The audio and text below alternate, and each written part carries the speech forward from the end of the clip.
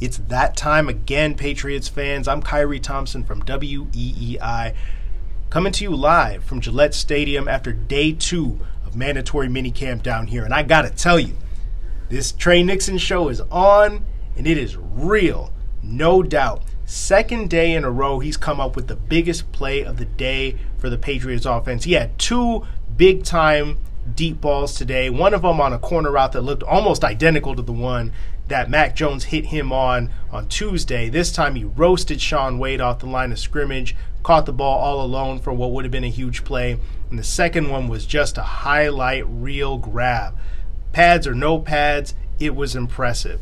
Jones aired it out 55, 60 yards in the air, right on the money. And Tre Nixon had solid coverage on him from Jonathan Jones, who even had his left arm pinned, and it didn't matter. He just hauled it in with the right hand, pinned it against his chest. Everybody went wild. Mac Jones was running down the field to congratulate him. Damien Harris was on the field. Just the energy from the offense off of that play and a couple of the other ones that were made was infectious. Back to Tre Nixon really quickly, though. It's not just the deep balls with him. He's open on just about every route he seems to run. He's looked fluid in drills. You can see that 3-cone time, those quick feet, and what it looks like when a guy is really putting it together with his route running. Just generally, he has looked like the best player at Patriots practice so far. Obviously, you see this all the time. You get flashes in the pan with certain players, but still, it's worth noting how good he has looked. And every time Mac Jones goes in for a team segment, Tre Nixon's going right in there with him. The rapport is obvious, and the two have really been connecting. Speaking of Mac Jones, on fire again on Wednesday. Arguably just one poor throw, I would say, to Nelson Agholor. It was a little low, went incomplete, but the other incompletions that he had were off of receivers' hands. Should have been catches. He had 1 interception thrown on the day. That ball should have been caught by Kendrick Bourne. It was a little bit behind on the route. Maybe the ball was a little bit high, but absolutely catchable. But it goes down as an interception on Mac Jones's ledger. Other than that, I mean, he was hitting every throw that he was making. Short, intermediate, and deep. 4 chunk plays today. 2 of them went to Nixon. One of them was an excellent sideline ball down the left side to Nelson Agholor, who made a great adjustment over the rookie Jack Jones, hauled it in and got a knee down before going out of bounds. But again, even that throw, that was probably about 50 yards in the air. Then he had another pretty corner route to Jonnu Smith. Second day in a row we've seen that.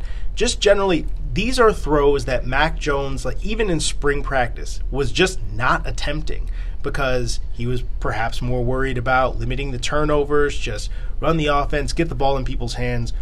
Right now, whether it's him just having more comfort in the offense and him feeling more aggressive because of that, or the work that he's been putting in on his arm, whatever it is, or maybe it's a combination of all of them, he's really testing his arm right now, and it's looking good. These balls aren't just going 55, 60 yards in the air. They are on the money. They got some good zip on them, and defenders haven't been able to make plays on them.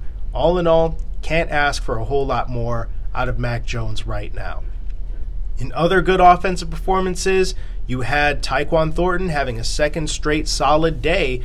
Again, open, short, and intermediate, but he also got his first big, deep connection that got everybody excited.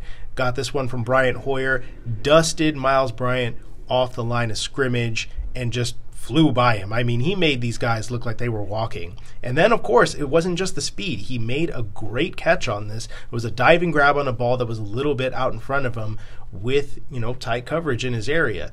So it's not just about the speed. The hands have been reliable, and he's seeking out advice on everything that he can do from a mental standpoint. I saw him chatting with Brian Hoyer at one point, trying to ask for how to stem a certain route, how to adjust on a certain route combination against zone. He's clearly doing the right things that he needs to be doing to earn a role with this team. Even if it's a small percentage of snaps per game, his skill set is absolutely a valuable one for this offense.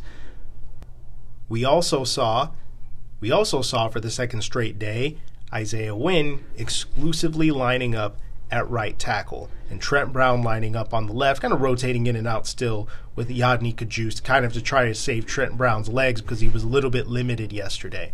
But again, this is something that we've now seen for a second straight day, and it is notable because last year we didn't really see a whole lot of fluctuation in the starting offensive line unit when they were all healthy.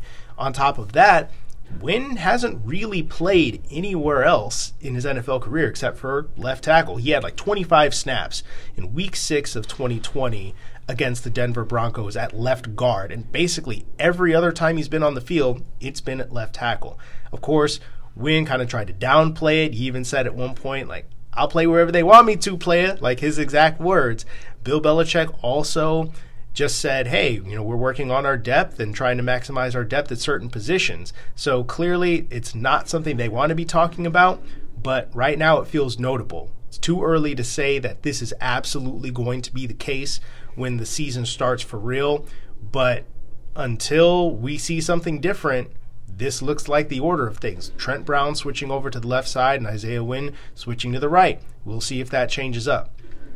Shifting to the defense a little bit, again, this was a day that it looked like the offense really won. They had a bit more intensity, whereas the defense seemed to bring it a little bit more on Tuesday. But you still had a couple of good plays. Malcolm Butler snagged that interception off of Mac Jones on the tip ball. Jack Jones, the rookie, again, keep mentioning his name because he keeps on making plays. He did get beat by Aguilar on that one sideline throw, but the very next time the two were matched up against each other, two former USC alums going at it fairly regularly in camp, Jones stripped Aguilar of the ball and forced a fumble that the defense recovered. Once again, he looks like the way that he's playing, he's going to get an opportunity to push for real snaps once training camp begins. And again, this cornerback room looks pretty wide open. They're shuffling in and out constantly. Jones was getting some snaps with what would have been considered the top line defensive line and linebacker groups, but defensive backs tend to shuffle in and out pretty regularly, so it's hard to say that he was running with the ones constantly because they typically give a lot of different cornerbacks a shot. On the coaching side of things, not a whole lot new to report today except that Bill Belichick seemed to sit back and let Matt Patricia, Joe Judge, and the coordinators really run practice. There were a couple of visiting coaches in town, and Belichick seemed content to just kind of sit on the periphery and chat with people while his coaches ran the practice. And I would say overall, things looked like they were operating a bit more smoothly on Wednesday than they did on Tuesday, at least from an offensive standpoint. Again, for a second straight day, Joe Judge seemed to be running 7-on-7s, working with the quarterbacks, coached up the receivers a little bit at certain points on stemming routes and running route combinations. But then when it got to team drills, it looked like Matt Patricia was the guy calling the plays for the majority of the time.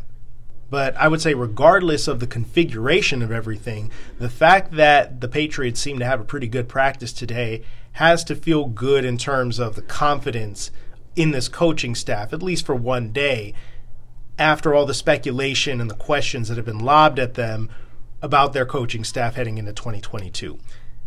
That's all from Gillette Stadium on Wednesday. The last day of mandatory minicamp is set for Thursday morning. Till then, I'm Kyrie Thompson from WEEI.